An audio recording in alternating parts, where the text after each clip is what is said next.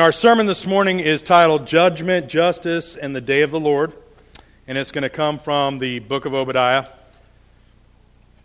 It's kind of probably one of the least read or preached sermons in the Bible. It comes from the book of Obadiah, because Obadiah is one of the 12 minor prophets in the Old Testament. Now, it's kind of worth noting here, when people or scholars mention major and minor prophets, it may cause some to think, well, maybe what they had to say really isn't worth all that much, right? Or maybe they're less important than others. But I would offer that the entirety of God's Word is important. Obadiah is not minor because of the content, but rather during the Constantine era, just for ease of discussion, they kind of bucketed them into major and minor prophets based off length. So we'll look through Obadiah this morning, and I'm hoping that we'll see kind of two main themes of God's judgment, particularly on Edom, and then the day which that happens, the day of the Lord, where God delivers Israel. I pray that we ultimately come to see through Obadiah the glory of God in salvation through judgment, what it means in the historical, and what God has for us here today, applicable to us, and how it all points to Jesus. So I'm going to read it, I'm going to pray, and then we'll get started. And for those of you that weren't aware, I'm a King James person, so don't hold it against me. There's pew Bibles that are not King James. They're okay. So there may be a couple weird words. Obadiah 1. The vision of Obadiah. Thus saith the Lord concerning Edom. We have heard a rumor from the Lord, and an ambassador is sent among the heathen. Arise ye, and let us rise up against her in battle. Behold, I have made thee small among the heathen. Thou art greatly despised. The pride of thine heart hath deceived thee. Thou that dwellest in the clefts of the rocks, whose habitation is high, that saith in his heart, who shall bring me down to ground? Though thou exalt thyself as the eagle, and though thou set thy nest among the stars, thence I will bring thee down, saith the Lord. If thieves came to thee, if robbers by night, how art thou cut off? Would they not have stolen till they had enough? If the grape gatherers came to thee, would they not leave some grapes? How are the things of Esau searched out? How are his hidden things sought up? All the men of thy confederacy have brought thee even to the border. The men that were at peace with thee have deceived thee and prevailed against thee. They that eat thy bread have laid a wound under thee. There is none understanding in him. Shall I not in the day, saith the Lord, even destroy the wise men out of Edom, and understanding out of the mount of Esau? And thy mighty men, O Timon, shall be dismayed, to the end that every one of the mount of Esau may be cut off by slaughter.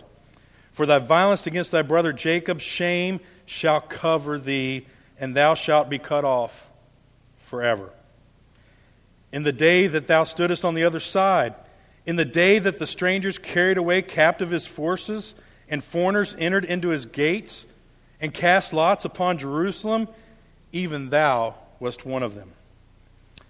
But thou shouldest not have looked on the day of thy brother, in the day that he became a stranger. Neither shouldest have thou rejoiced over the children of Judah in the day of their destruction. Neither shouldest thou have spoken proudly in their day of distress. Thou shouldest not have entered into the gate of my people in the day of their calamity.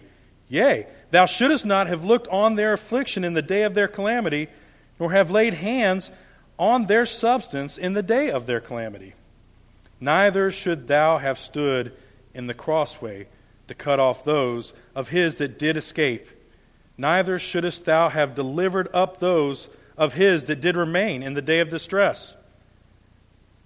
For the day of the Lord is near upon all heathens. As thou hast done, it shall be done unto thee. Thy reward shall return upon thine own head. For as ye drank upon my holy mountain, so shall all heathen drink continually, yea. They shall drink, and they shall swallow down, and they shall be as though they had not been. but upon Mount Zion shall be deliverance. And there shall be a holiness, and the house of Jacob shall possess their possessions. The house of Jacob shall be a fire, the house of Joseph a flame, and the house of Esau for stubble.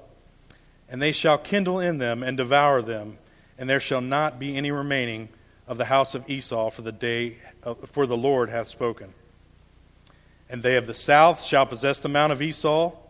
They of the plain, the Philistines, they shall possess the fields of Ephraim and the fields of Samaria, and Benjamin shall possess Gilead.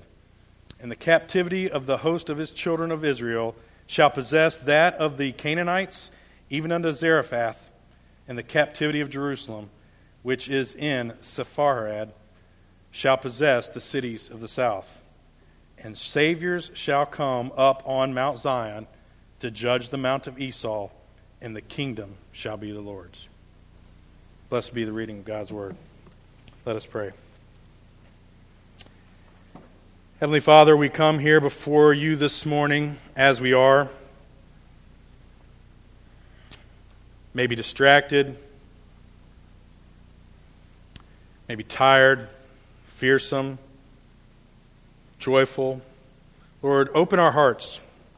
Lord, use this time to speak to us, that we may hear you and come to know and trust in you, not of our own works,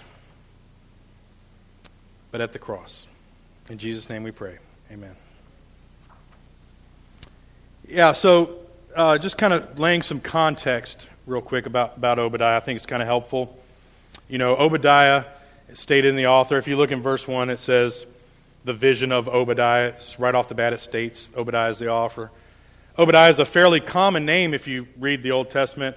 You'll find it. I think of one example. Ben went through 1 Kings probably a year ago, I think, by now. But when Jezebel kind of was terrible, like cut off the heads of prophets, right? There was Obadiah took and hid 100. It's a common name.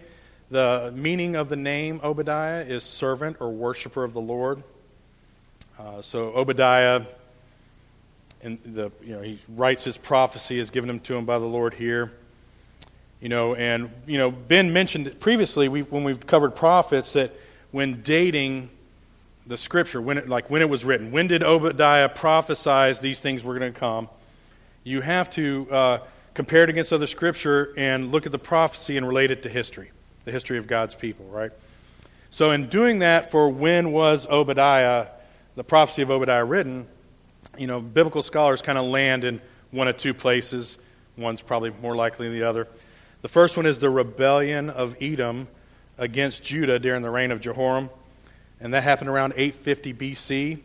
That'll be referenced, like in 2 Kings or 2 Kings 8 or 2 Chronicles 21. And that would make Obadiah, if this were the case, a contemporary of Elisha. The second one, which I feel is more likely, and I'll say why in a minute, is when the Babylonians attacked Jerusalem, right? It occurred over a period of and I'm looking to make sure I get it right, 600 B.C. to 586 B.C. And if that were the case, it would make Obadiah a contemporary of Jeremiah, the prophet Jeremiah. And the reason why some biblical scholars, and maybe I myself lean this way, is because there's some strong parallels between Obadiah verses 1 through 6 and Jeremiah chapter 49. So what we know is theologians, scholars for 2,000 years have examined this, looked at this. They land in one of two places. While it's often important to know when it was written, for me, the context of today's sermon is more focused on the why behind it. The why behind it being God's people were experiencing distress, calamity. We heard the word calamity, I think, 15 times when I was reading it this morning. So it's helpful to review this, and it's clear that we see that Edom watched. They even celebrated the calamity and misfortunes of God's people. Edom rejoiced over the misfortune of them, stood by, did nothing. And, all of this is rooted out of and draws from two brothers, Jacob and Esau. So if you recall and you go back to Genesis chapter 25, Jacob and Esau, twins, born of Rebekah and Isaac. And, from the onset, there was kind of tension, right? There was tension where one parent favored one child, the other parent paid the other child. And it says in Genesis 25:21, Isaac entreated the Lord for his wife because she was barren. And the Lord was entreated of him, and Rebekah, his wife, conceived. And the children struggled together within her.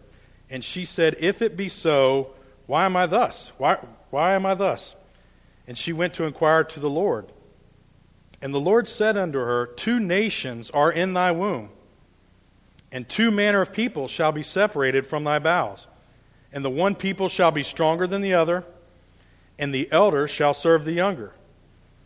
And when her days to be delivered were fulfilled, behold, there were twins in her womb, and first came out red all over like a hairy garment, and his name was Esau. And after that came out his brother, and he took his hand on Esau's heel, and his name was Jacob.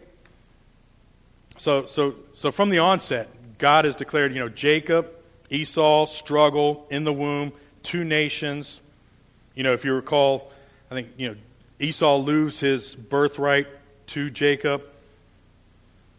And like the 2 brothers, Israel and the Edomites were rarely at peace throughout the history of the people of God.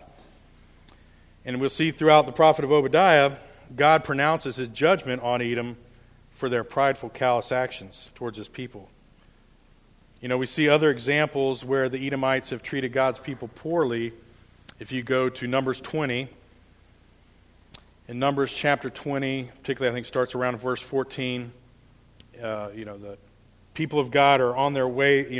They've crossed. They're exited exile from Egypt. They're returning, steering towards the promised land, and they come upon the Edomites.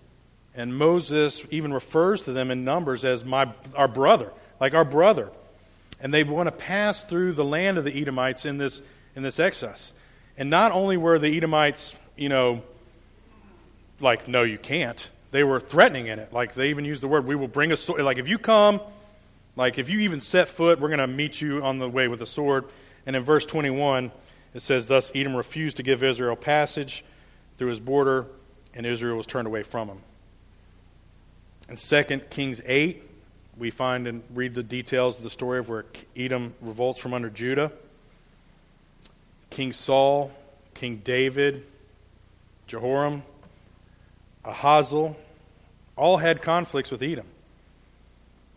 Matter of fact, if you look in Psalm 137:7, you'll see that it tells how Edom urged the Babylonians to destroy the kingdom of Judah. And as we move forward, we'll see this unfold in 2 parts here in Obadiah. The Lord has given Obadiah this prophecy, I, the Lord, Edom, for what you have done to my people, am going to pass judgment on you. It's kind of one bucket, and the why behind it. And the other bucket is this day of the Lord.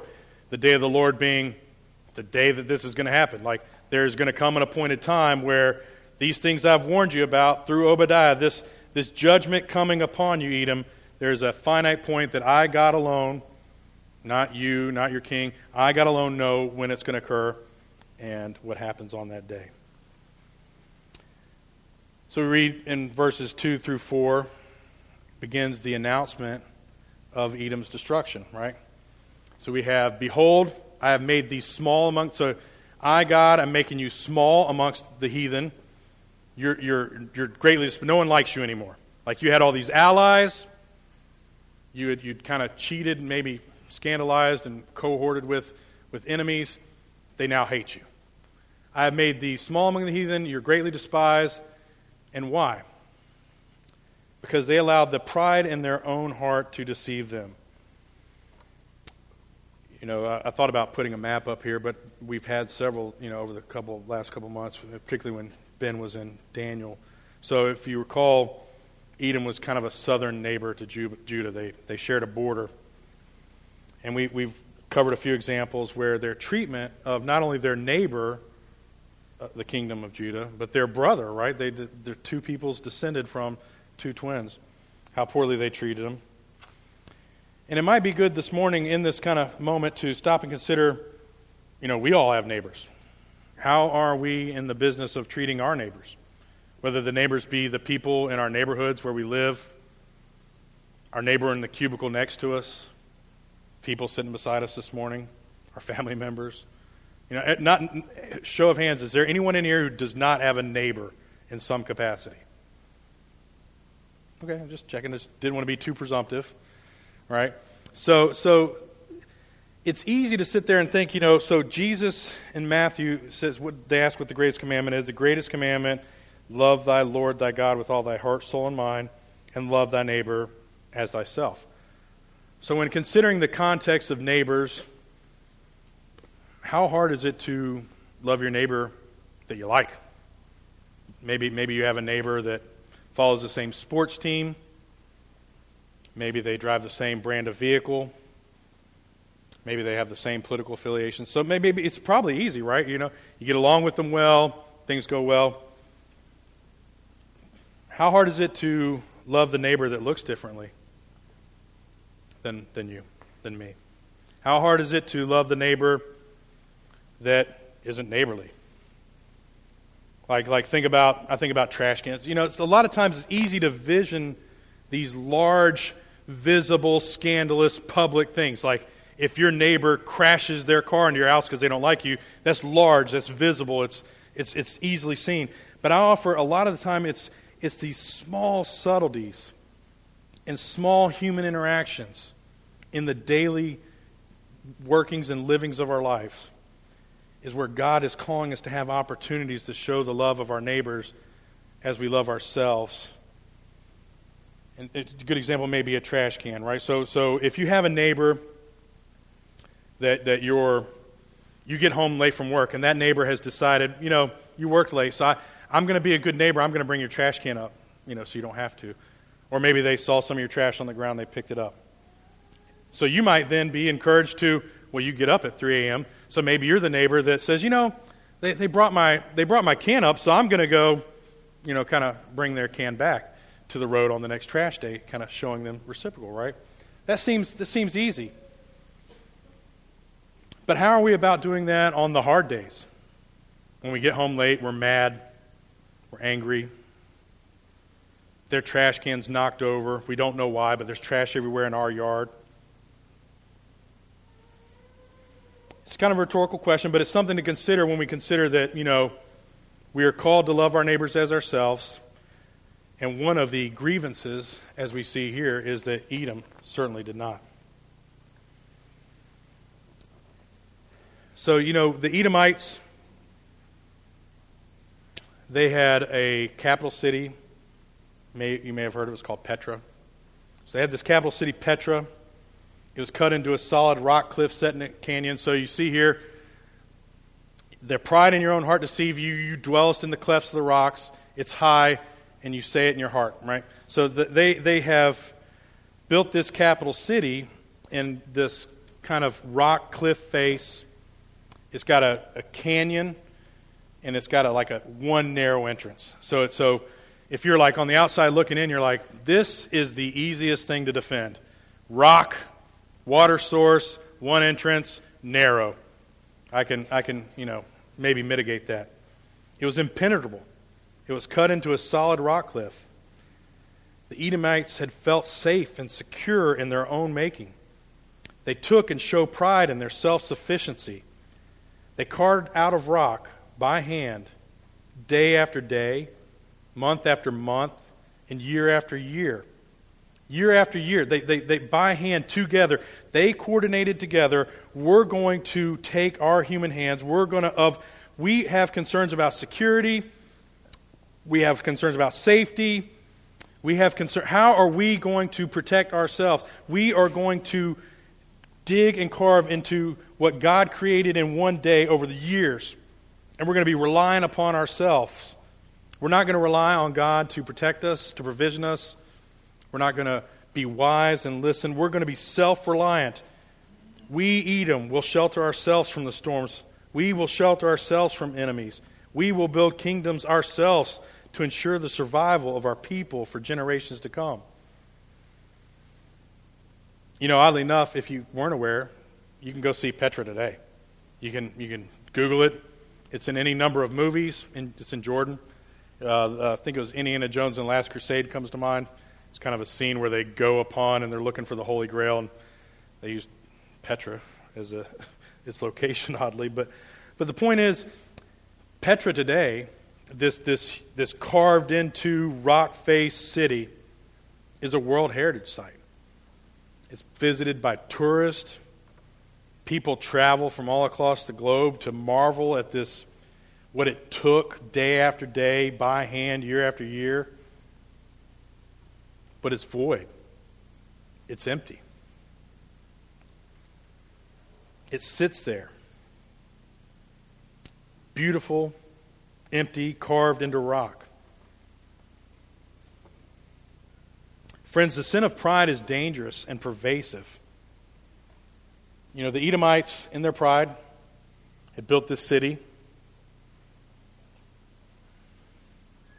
Like we talked about the neighbor, you know, maybe the loving the neighbor, the big easy ones are to see, but sin is as often small yieldings or lowering of standards and erosions into, you know, you just don't have this one area of your life disciplined and under control and the next day go all the way. It's usually a course of a series of choices. Now, I was thinking about pride. You know, the Bible teaches us that pride is the surest path to destruction. I think it's Psalm 16:18. Pride goeth before destruction.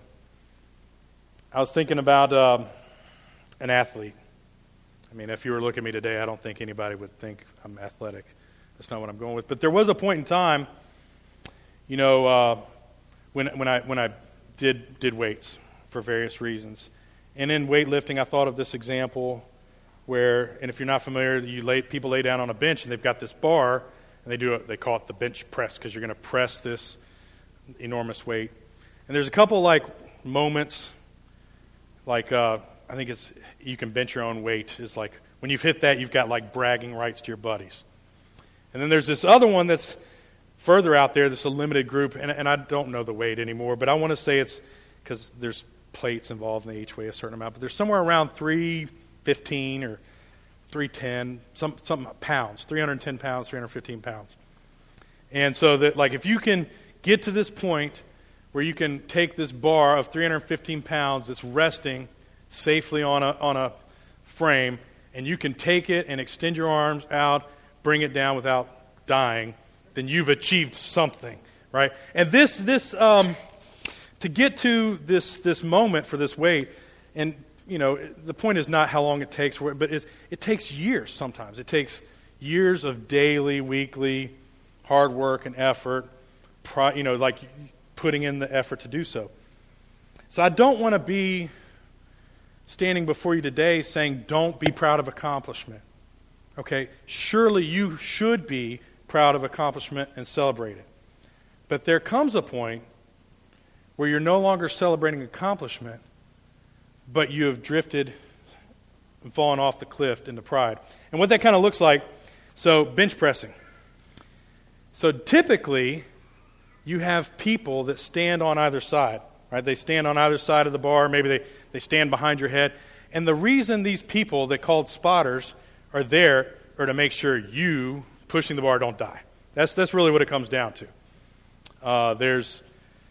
So these people play a pretty critical role, right? Like they're like us here in the church. Like we're each other's spotters, and spiritually. So if you were to say, you know, like I've been working for years towards this goal of 315 or 320, whatever the weight is, and, you know, all along this way for years, every time I had spotters, every time they were there for me, I can give you 10 examples where Pat Scully, you know, he was there, he kept the bar from hitting my chest, right? That's one way. Or you could say, now when it comes time to pull this 320 pounds, I'm going to go it alone. Because I, of my own making, I have done this myself. I did not need help along the way. I have worked. I have earned. These are all heart postures. And then what happens in that moment is you push the bar up and it comes down. And there's any number of YouTube videos you could watch that are terrifying if you want to see them. But the point is, ultimately, pride is the surest path of destruction, and it's sinful. And when we find, and it's not these big, obvious moments. So when we're at the big, obvious moments we've missed, it's too late, in my opinion. We should be setting our guardrails and inviting others into our lives more invasively so we can avoid these big things and maybe catch it when Pat sees me doing 200. He's like, hey, buddy, I know you can, but let me spot you real quick. Right? So surround yourself with people and others to help guard against the sin of pride. But clearly the Edomites here, as stated in the Word of God, they were over-reliant, over-prideful, not demonstrating humility. They had felt safe in the works of the cities they had built in verses 3 and 4, their self-sufficiency. They exalted themselves. They set their nest upon the high. And God sent them plummeting from the heights in verse 4. Just as Petra and Edom fell, so will proud people fall. The only everlasting security is not of our own works, but from God. I think of like billionaire. You can see news articles often where billionaires are like building bunkers in New Zealand or Far Eastern Europe, where they've kind of justified. They see some calamity coming, which may or may not be coming, and they're of their own works and their own makings, spending their own resources, relying upon possessions. Are people and possessions permanent? We are but temporal. We're but a vapor. We can disappear in but a moment. God is eternal. He is unchanging. He is ours and we are His. Only He can provide the eternal security. I was thinking about Jason's sermon last week. He kind of, I won't go too far here, but he talked, like what happens, what does eternal security look like? In the context of his sermon last week, eternal security means I am not going to end up in the gnashing of teeth, eternal agony and lake of fire after the final judgment. Right? Eternal security means I'm going to not be there, but I'm going to be in the presence of God for eternity, where there's no pain, no suffering, no tears. That is the eternal security. We can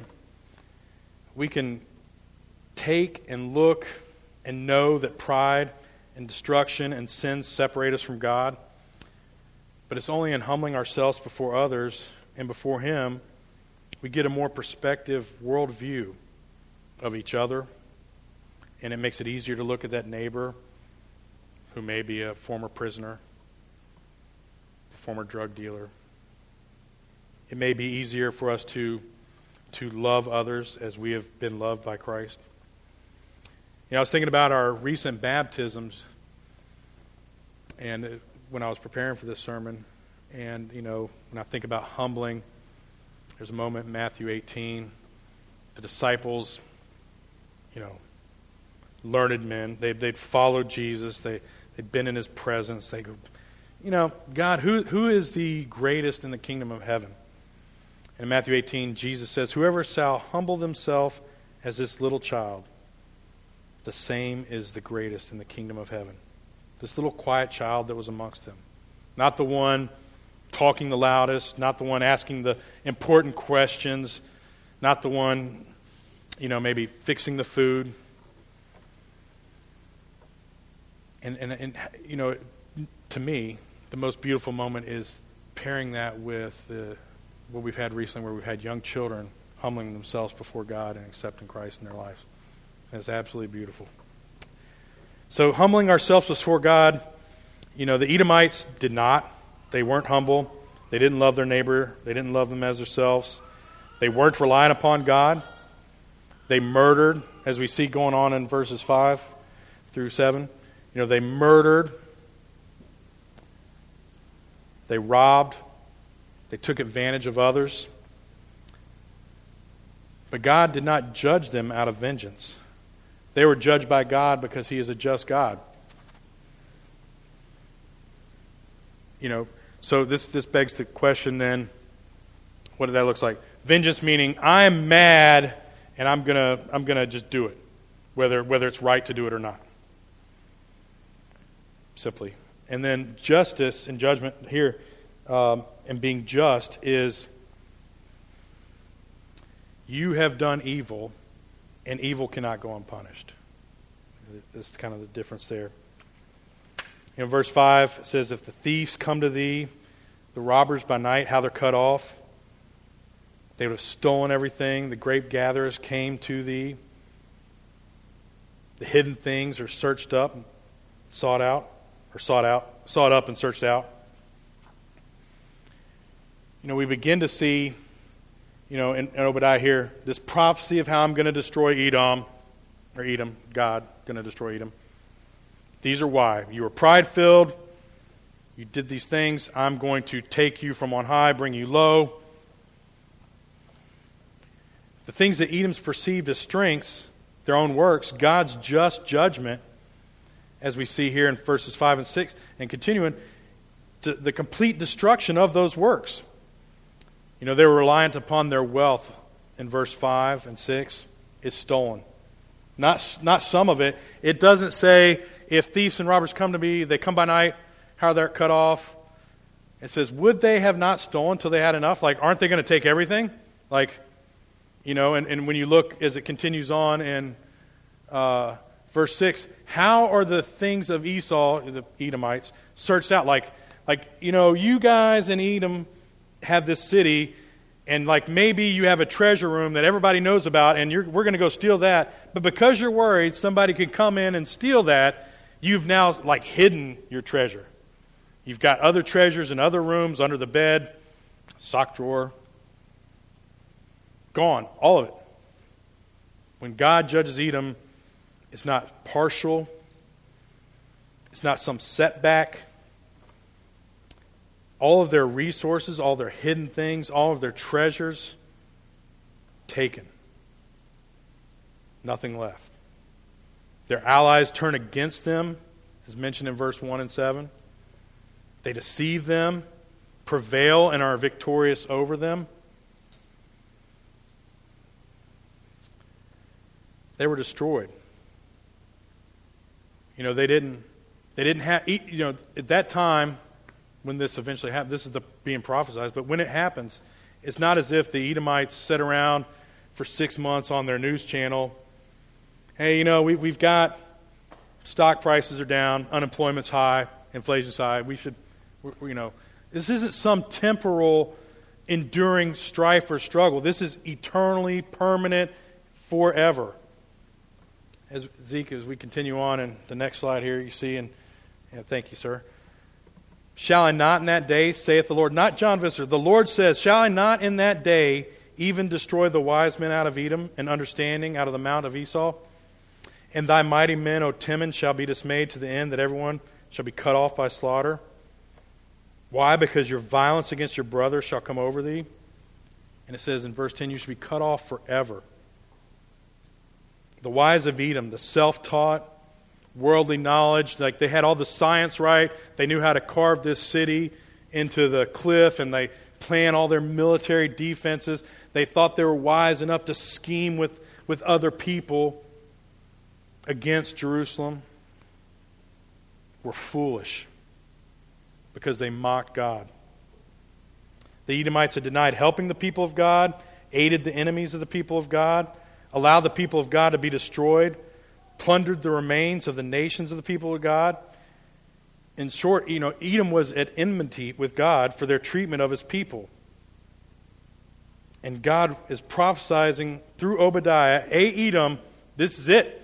I'm not standing idly by. I see how you are treating my people. A judgment is coming upon you for your crimes. In verses 11 through 14, you see they stood by, let strangers take them away, meaning them being the people of God. They went in their gates. So it's pretty egregious, right? They stood by, right, verse 11, yeah. They stood by on the other side, and they watched enemies enter into Jerusalem. When it was all said and done, they block those trying. Not only are we going to stand by, I see what's happening to God's people. They stood by and they blocked those trying to escape. Then after the battle is done, they participated in the drawing of lots to divide up the plunder because they helped. Hey, Edom, if you turn an eye. If you help us, like, sack Jerusalem, you can have some of the treasure, right?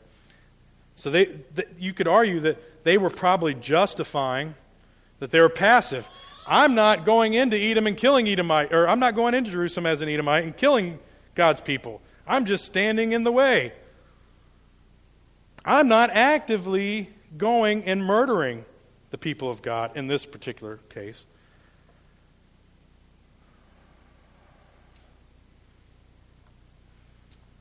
I may have flipped one page too many, sorry. Yeah. They stood by as the enemies took people the captive. They were like vultures in the plundering of Jerusalem, when they should have stood with them. You know, this group of verses 11 through 14, I'll say, you did this, but what you should have done is this. Like, you stood by. What you should have done is helped and joined forces with. You blocked off and didn't let people escape and gave them over to. You should have, like, helped them escape. You stole from, you celebrated, you sat there, you drank your wine, you rejoiced in the destruction of Jerusalem. And a minute ago, I mentioned justification.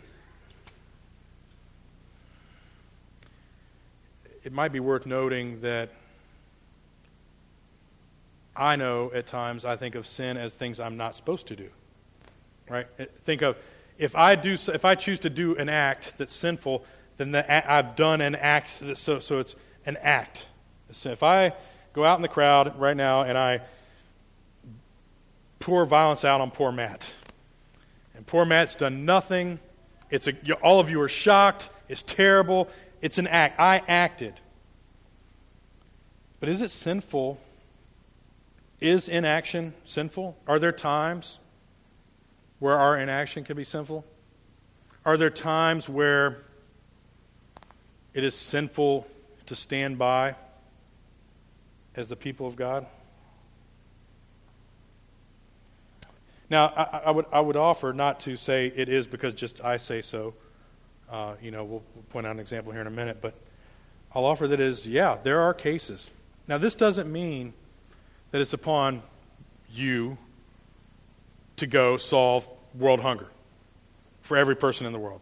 That's not what I'm about to talk about. It's not for you, unless God's calling you to do so. Let me put that asterisk there. There is a chance. But it's not on you, the individual, to take into account,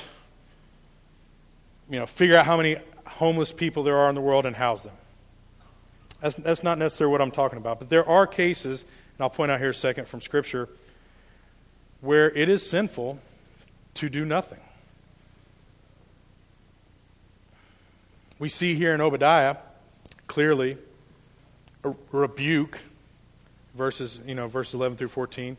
They should have, and they didn't do this. And now because of those acts against their brother, they're going to be judged. But we can also look in God's word in James 4:17. Therefore to him that knoweth to do good and doeth it not, to him it is sin. If you have withheld helping others in time of need, it is sinful. Don't ignore it. Don't rationalize it. Don't justify it. If you do, like I have, I urge you to repent. Grow. Seek God on it. Edom was elated, and they were actively participating in the troubles of others. They were the only neighbor of both Israel and Judah not promised mercy from God. They had not helped his people. They looted Jerusalem, celebrated their misfortunes, turned against their own blood. And a just God is not going to stand by and not fulfill his promises and render judgment upon Edom. So God says, you've done these grievances against my people. Enough is enough. I am coming for judgment against you. And it's funny, it's not funny. Sorry, that was a bad choice of word. It's kind of like a default. It's interesting to consider, so the marvel of Petra as a World Heritage Site I'll offer is not that it's this wonderful man-made thing carved into rock, though there is some historical and beauty and craftsmanship. Friends, I'll offer that the marvel of Petra, the capital city of the Edomites, is that God has, God will, God does continue to be just. Like, as we sit here or stand here today, the kingdom of Edom have gone. The tribes of Esau, Esau's gone. But God's people in Israel remain. They're destroyed forever. So verses 1 through 14, this is the judgment I'm going to happen on you because you've done these things. And then as we transition away in verse 15 is this day of the Lord. And Ben's covered the day of the Lord pretty extensively, so I won't overly emphasize it here. But it's important to note that verses 1 through 14, this is what I'm going to do as God. This is the why behind it. I'm not sitting idly by. But there is a day, and it's this day of the Lord where I, the Lord, am going, this is when it's going to happen. And when this happens, this is what's going to occur. Obadiah is writing this prophetically, telling them there's a day of the Lord near. All the heathen, it'll be done to you as you've done to others. Your reward shall be on your own head. This day is coming. Mark, I don't know what day to tell you, so I've given you the warning. The judgment is coming against you, but there will be a day of the Lord when the Lord metes out his just judgment on the Edomites. In verse 15 we have the announcement where the Edom and all the enemies of God will receive retribution for their sins against them. Verse 16, for as you, Edom, drank idolatrous, for as you, Edom, sat and drank wine in celebration, so you too now, Edom, will drink the cup of my wrath. God talks about the cup of his wrath in Jeremiah 25. Verse 15 refers to it as the wine cup of fury from my hand. Psalm 75:8 refers to the hand of the Lord's cup as a cup of red that the evil will drain the dregs of, and the wicked. So the day of the Lord is the day where God metes out his justice and judgment. And in that moment we see his restorative salvation of his people. Right, so there's a day, Edom, coming. You've done all these things. This day is near. And when it comes, on Mount Zion there will be deliverance. There will be holiness. There will no longer be all this worshiping of idols. The house of Jacob, Israel, will have their possessions that you took from them. The house of Jacob shall be a fire, Joseph a flame, Esau like kindle. So there's a day when this comes, when God metes out his justice and judgment, the people who have wronged God's people are going to be utterly destroyed. If you looked back then in 500 or 600 BC, and you looked at Petra, and you looked at Jerusalem, and you thought, which one of these would be here 2,000 years later? It might be easy to say Petra, right? Strong, defensible city. Jerusalem continually ransacked and invaded by its enemies. And we know from history that this isn't just prophecy that was awaited still today. This occurred. In around 160 BC, Judas Maccabeus routed out the Edomites. At the time, so this was probably 500-600 BC, depending on which time period you ascribe to as written, and it's BC, so 164. So a few hundred years later, so Obadiah did Obadiah get to see the fulfillment of God's promise physically here on earth? Not several hundred years later. But he knew and trusted and believed in it. At the time, Petra strong, Edom strong, wealthy, wise by worldly standards, Jerusalem routinely in calamity and distress. Petra now laying hollow and empty.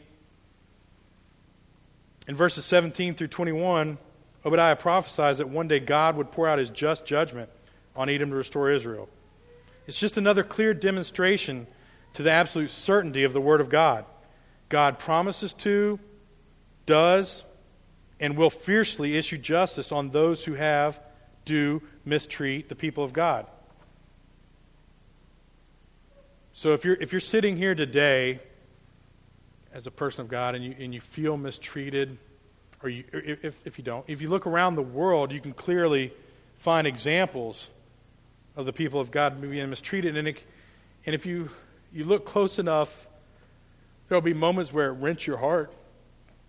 And it's hard knowing that I am well-fed, well-clothed, financially secure, safe, able to stand before you this morning, knowing possibly somewhere in Kenya, there's a pastor with more courage standing there under the threat, or maybe being drugged and kidnapped out of his church, family murdered. To think, when is enough is enough? When is it coming where God will mete out his justice? Obadiah is an example that God does his will on this earth as in heaven, not in our timeline, but in his perfect, omniscient. Has the world really changed so much since Obadiah was written 2,000 years ago? Are not people still relying on self-made righteousness? How much faith are we placing in our possessions and other people? Governments. Now, don't get me wrong. Okay? Hurricane's coming. Is it prudent to be prepared? Right? Like, snowstorm coming. Is it prudent to be prepared for the snowstorm? Make sure you have what you need to be safe through a storm. You can see, it's a forecast, right? It's a weather forecast. There's prudence there. Probably a good opportunity. I think everybody jokes about there's no milk or bread left. People that don't ever buy milk always buy it when there's a snowstorm coming, so the people that need milk now don't have it. But is there a point where the fear, the concern, the worry of coming calamity becomes prideful and sinful, where you're going to endure that calamity of your own workings? I am a billionaire. I am going to buy land in New Zealand and create a homeless, kind of a crisis. I'm going to pay people to be on 24/7 call to take me, put me in an airplane with armed defense to keep others away, fly me to there, and go in and shut the door and celebrate the distress of others. That's really visible, right? That's the big neighbor crashing the car. But what are the subtleties of being overly self-reliant? What kingdoms are we building, are we relying on in our lives? Do we love God with our heart, soul, and minds, and our neighbors as ourselves? In Obadiah, we see God justly will not allow for evil to go unpunished. Those faithful to God have secure futures. God is sovereign and timeless. God has an ultimate just judgment and mercifully restores his people. Right? Verses, it may split the screen. So when you get into verses 17 through 21, right? God says, I'm going to deliver you. And the verses where it talks about, in the south they shall possess the mount of Esau, the Philistines. It's so on this day of the Lord, I am restoring this kingdom, right? A Savior are going to come, and it was, in this case, for the judgment of Edom, the Maccabites. So they come, and I'm going to establish this, you have this border this way, you have this border to here, your group, so this is it. These are the defining realms of the kingdom being established. And in that day, the Savior will look upon Esau, and all the kingdom will be the Lord's. That day occurred.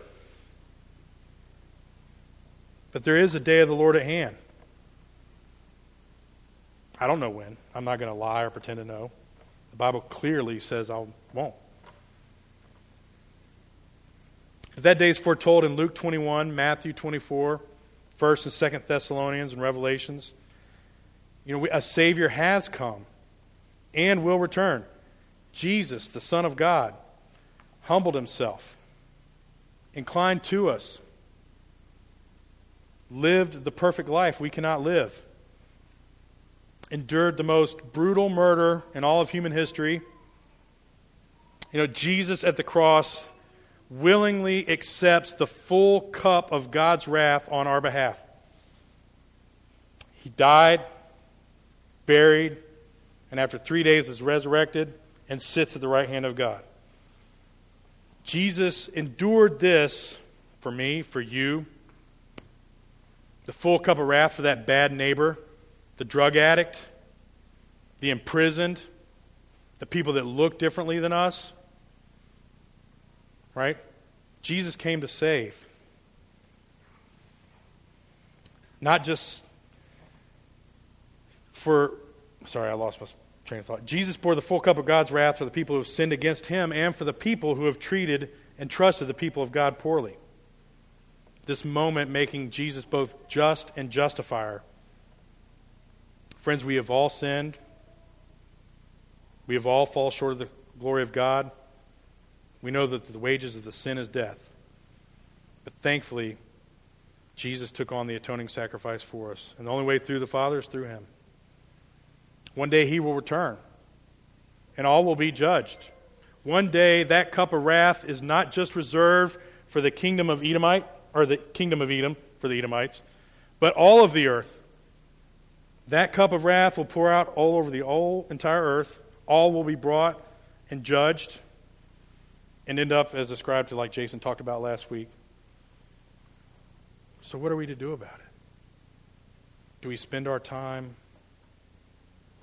of our own works building bunkers, provisions and wealth and wisdom on how to survive radiological calamity, or are we about the business of loving our neighbors as ourselves? Are we placing our faith and trust in God to deliver us? God will ultimately establish this eternal kingdom through an eternal Savior, Jesus Christ. May we know him, trust him, love him, and place our faith in him. Let us pray.